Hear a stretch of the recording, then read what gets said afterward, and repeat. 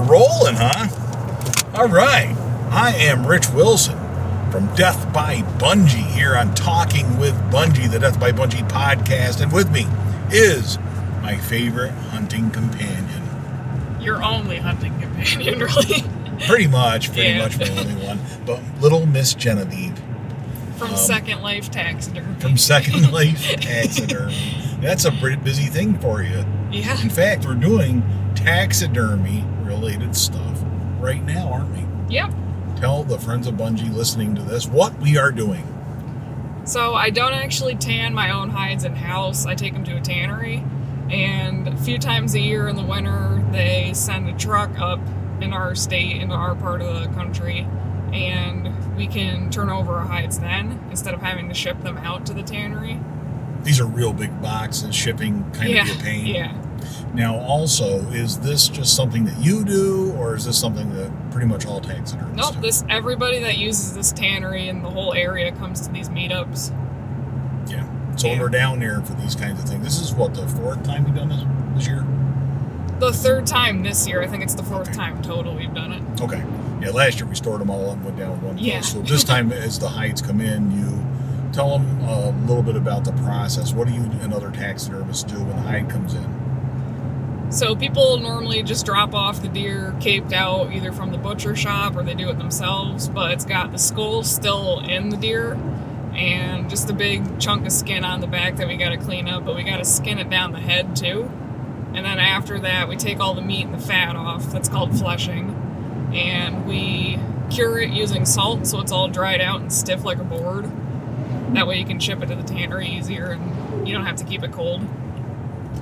And again, this is something pretty much all taxidermists go through this process. Yeah. And pretty much all of them in this day and age use a tannery for this kind of work. Most of us do, yeah. Right? There might be a few out there that still tan the hides in-house. Yeah. It seems like it's more of a southern thing. I see a lot of Texas taxidermists do it still. Really? Yeah. Why is that, I wonder? Just because probably they have so many of them. It's kind of a year-round thing for them, so they just keep working them through a bit. Oh, okay. All right, we're going to turn that off. Back in cell service, it sounds like. Apparently, yeah, the phone was... We were doing our directions on the phone here and listening to some music, and then we went out of cell service, so it stopped playing a Motley Crue song. That's kind of funny. So, pretty much everybody up here, though, does this, uses a tannery that's located where? They are in Michigan. So all these hides are going on this tractor trailer out there. And to sort of paint the picture, we go to this location and we'll be there, and a lot of other taxidermists will be there. We have to wait our turn, all that stuff. But essentially all the boxes of hides are pre-marked by you. Yep. And placed on this tractor trailer, and they make their way off to Michigan. Yeah. And then you get them back through the mail. Yes. And you are paying them ahead of time for the mailing and the whole bit. Yep, right? they send you a bill. Yeah.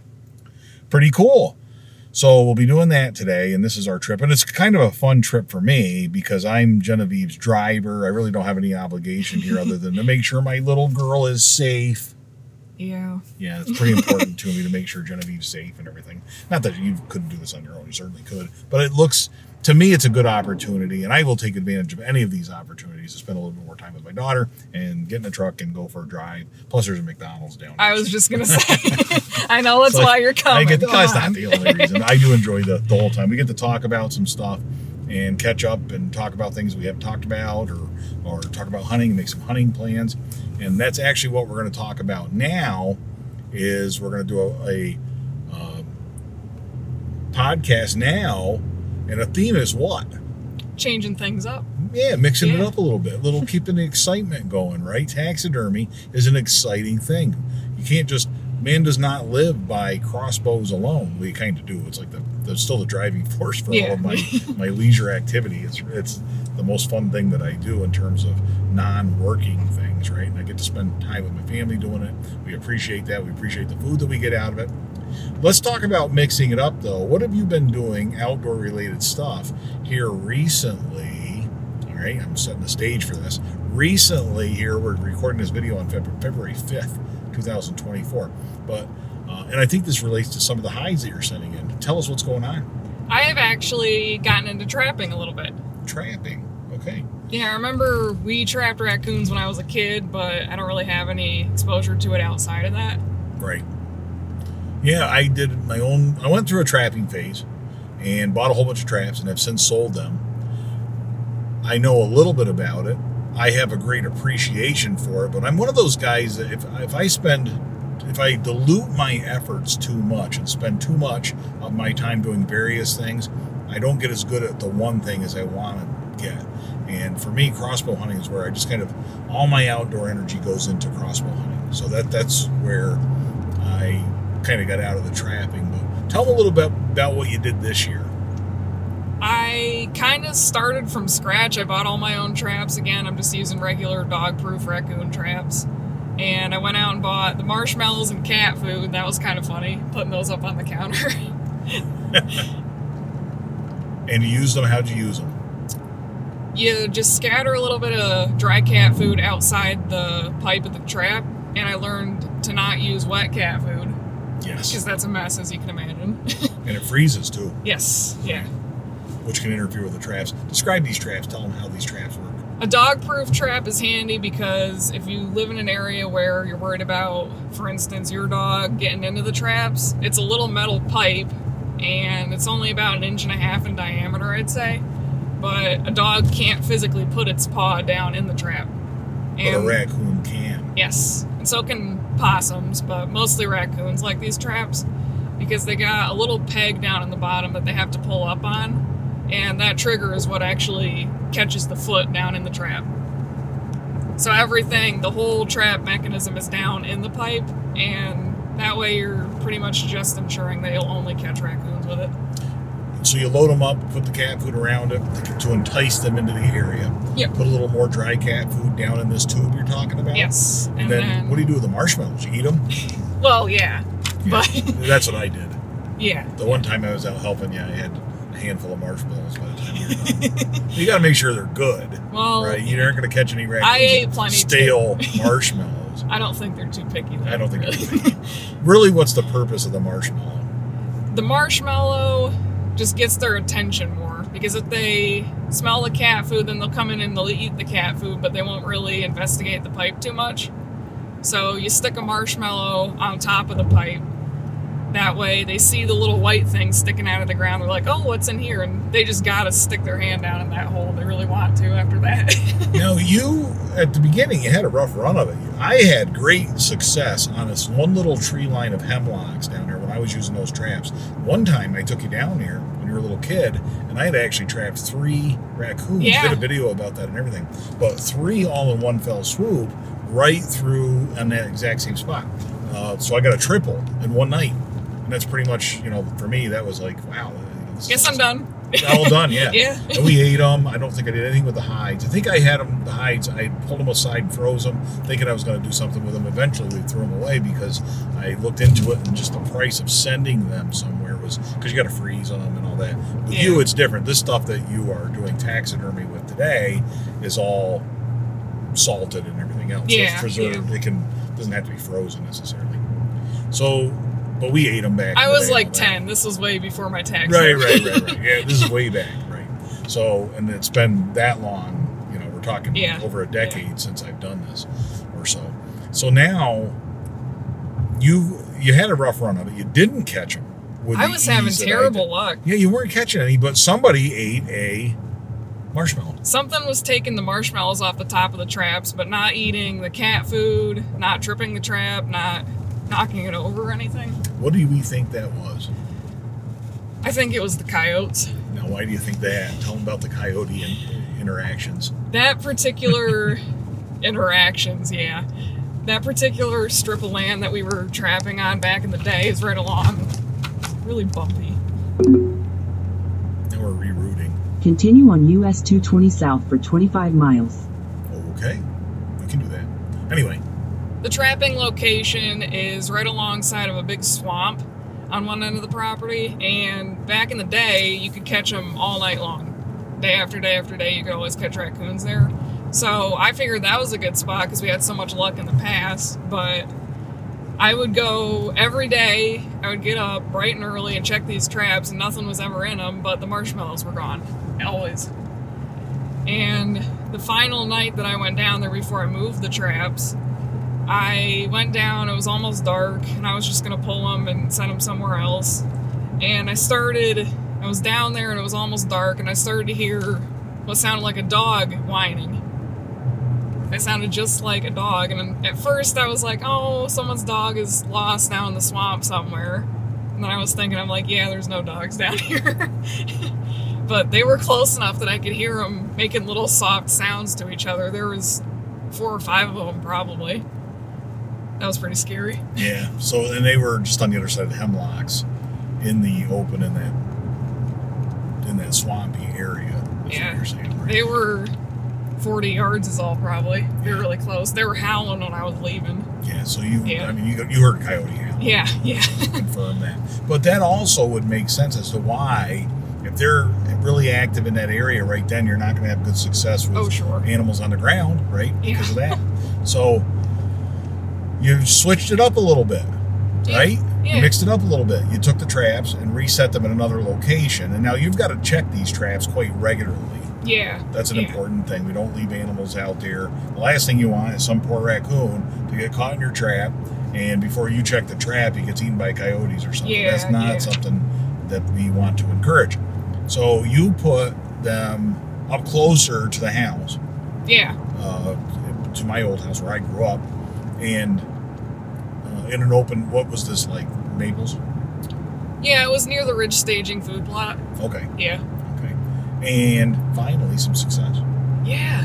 Yeah. It wasn't one that I was expecting to get one in, really. It was a blown down log that Dad had suggested I hook one to. And I ended up getting a huge raccoon. Oh, that's right. That was the first one, the real big one. I could barely carry that thing out. It was so big. The picture was just gorgeous. This is a full coat. He was so big his tail looked small. Yeah, he had a stumpy little tail. Yeah, he was like a 25-pounder probably. Yeah. I don't know. Yeah. He was huge. So what'd you do with that one? I skinned it up, just I tube skinned it basically, so there's no incision down the back. Yep. And I am going to have that soft tanned, and I'm going to send that out to an artist out west who makes hats out of them. Yep, so you're going to have your own raccoon... Trapper hat, it's called. You're getting a trapper hat. Yep. And what's that look like? It's got the flaps of fur down over the sides. You can tie them up over your head if you want to. But it looks kind of classy. Yeah. You know, it's not like what you would imagine a coonskin hat looking like. It won't have the tail? It'll have the tail, but it's flat down the side of the hat, the back, I mean. Yeah. And it doesn't hang down at all. It's pretty artistic looking. It's flat down the back. Does it hang down below the hat? Nope. Oh, so it's on the hat. Yeah, it's part of the hat, basically. Interesting. Yeah. Oh, maybe I want one like that. All right, so that's cool. So you got this giant raccoon, and we've eaten these raccoons too. That stuff we posted. That thing tasted great. Yeah, we actually did really good. Well, the smoker goes a long way with just about anything, but that one was really good. I wish we had eaten it not in chili. That was the downside of it. Sometimes some things are like, you got that smoky flavor. The meat was great. If we just eaten it for dinner, it would have been fantastic. And then I used it in chili, and it was like not a good chili flavor. It was too smoky or something. Of course, I also had strep throat, so I couldn't really eat it. Oh, but that's right. Forgot about that. Yeah, that was rough. And then the other one you caught, now he'd been in a fight or something. These were both boars. You caught 2. Yes, Just to give the 2 whole boars. story away here, Yeah. Rich. But you basically caught 2 boars. Then the second one was smaller, and he'd been beat up.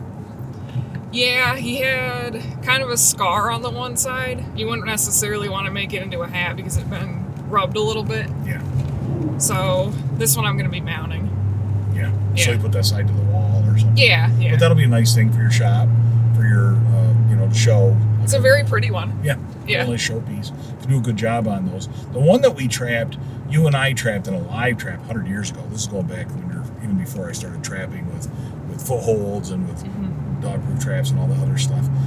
The one that we trapped way back in the day was a whole different, like that was in a live trap, box trap. And that one we got mounted. And that's on the wall in the trophy. Oh, yeah. That's that Yeah. one. So, pretty cool. Now, when we talk about mixing stuff up too, right, and this is the time of year to do that kind of thing because our crossbow seasons are over, the freezers are full, Oh, yeah. People like me have shot a couple of nice bucks and put them on the wall. 2 in 1 year, man. I'm like bragging about that. I'm pretty proud of that. So, like, I don't normally have that kind of success. So when you do, boy, you spike that football. You know what I'm saying? You remind everybody about what good luck you had this year. And it's not just luck, it's skill, right? And to some extent, it's a little bit of both. So, the hunting seasons are over. Crossbow season's over. Now we're looking forward to spring gobbler, maybe another little trip here in the meantime, maybe a spring bear hunt, stuff like that. But I was sitting in my office, and my daughter came into my office and showed me something that she had just bought at the courthouse. What was that? I bought my fishing license. Right. It's my first fishing license. Now tell us about that. What on earth possessed you to take an interest in fishing? I have no idea. Little backstory. I grew up fishing. I spent a lot more time in my life fishing early on than hunting. You know, part of that's because you can fish all summer long, and hunting season, when I was growing up in the 80s, was primarily rifle season, which meant a day or two off of school and a couple of Saturdays, and that was about it. So that was the extent of my hunting. I never did the small game so much. I did a little bit of squirrel hunting, that kind of thing. But that was really all my hunting was. When we move on to crossbow seasons as you're older, now I really extend my season. That's one of the reasons I got into a crossbow in the first place. That just makes sense. A lot of people think that same way. When we look at fishing, though, that was, if there was good weather, I was out fishing. And sometimes I even went ice fishing with my friends, that kind of thing. So I have that history of that. But what possessed you why do you want to get into that or try it out? I'm very excited about it. Mm-hmm. It's just another outdoor activity for me. You know, I do kind of get tired of doing only taxidermy all summer long. You don't want to just do that. But you can't hunt during the summer. Right, pretty much. Other than woodchucks or something. So we do have, where we live, the Susquehanna River. And I think that is a great resource. It's a great place to fish. And if I can get you on some catfish, we'll do that. Maybe some smallmouth. You can get a boat, maybe float down. I don't know. We'll do something like that. Do some floating. The other thing to do, that has walleyes, it has muskies, it has pike, and a bunch of other stuff, I guess. When we look at, what else? When we look at the creeks, smallmouth bass in the creek, that's a lot of fun. So there's lots of fishing opportunities. And then there's all the ponds and lakes and stuff around here, too. You can still fish on those. There's actually state game lands with ponds and lakes. Did you know that? Yeah. No motor boats, but you can put a regular boat on here. So we got lots of little options like that we can explore. And if you like it, maybe we'll buy a boat or something. I don't know. I wouldn't go so far as to say I want a boat. Man, I was hoping you did. You just want an excuse to get a boat. I really do. Man, I had a boat years ago. Loved it. But it wasn't really the right boat. You need a jet boat if you're going to be on that river. There's too many rocks, that kind of thing. I almost fell out of that thing. Yeah. Well, that was just because I was learning how to drive it and all that good stuff. But it's all good. I think we'll see how you like it, right? We'll get the gear around. Yeah. So that was fun. And then what else are we doing to mix it up? Hunting will be back upon us before you know it, though. The fall will be here at some point. Now, this year, you and I were talking about trying something a little different with our Maryland hunts. Usually we go down there and shoot some white-tailed deer.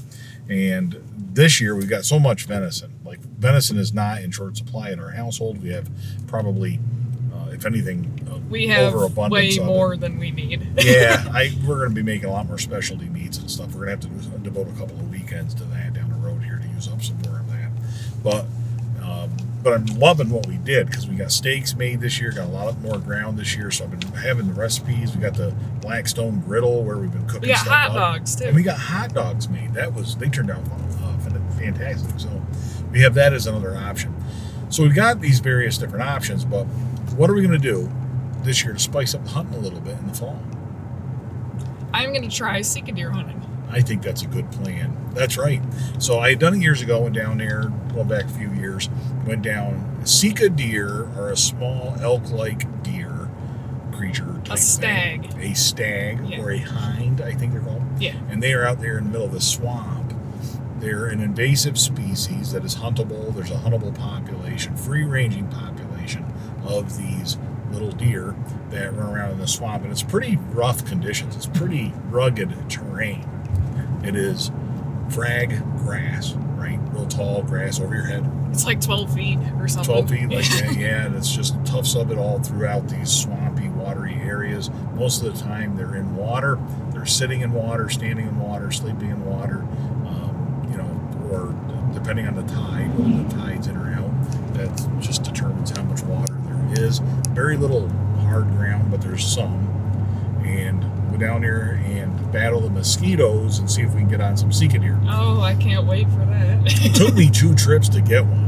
It wasn't. It was a tough thing, and but I think it's going to be a fun hunt. I think it'll be a lot of fun to do. I'm excited. Yeah, I think it's going to be a good opportunity, and I think it's something you should do.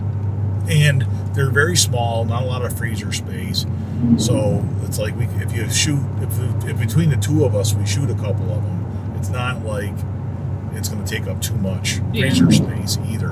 Because I am going on a bear hunt, and I don't want to end up with a bear and have no freezer space left over for deer in the fall. And then what I think I'd do is focus our deer hunting efforts on Pennsylvania primarily. So that's my version of mixing it up. So how's that? It'll be fun. Yeah, there you go. Well, that's pretty cool.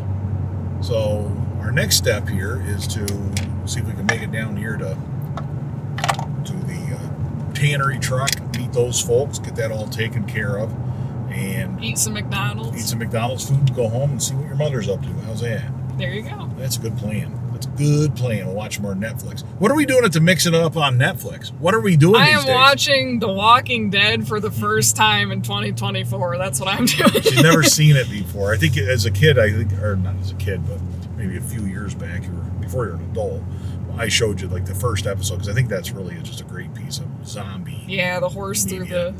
I won't spoil anything, but... All right, yeah. The first episode. But now we're up to, season 6 or something like that? Yeah. And then for those of you who are familiar with The Walking Dead, I'm probably going to bail once we get a good taste of Negan. I think he's one of the greatest characters in TV history, but that show really went downhill after he got a season or 2 in, so I probably won't finish the series with you.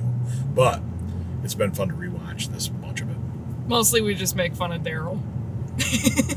Oh, and his crossbow etiquette. Tell him about the crossbow etiquette problems.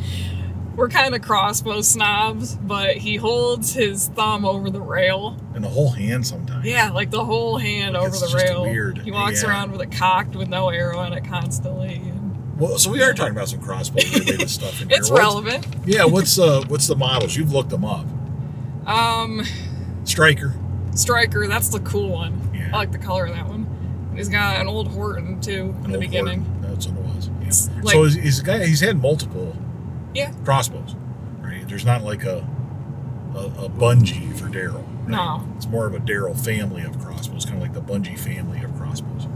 Maybe. Something like that. Yeah, something like that. Sounds good. All right, Genevieve. Until next time. All hail Bungie. There you go.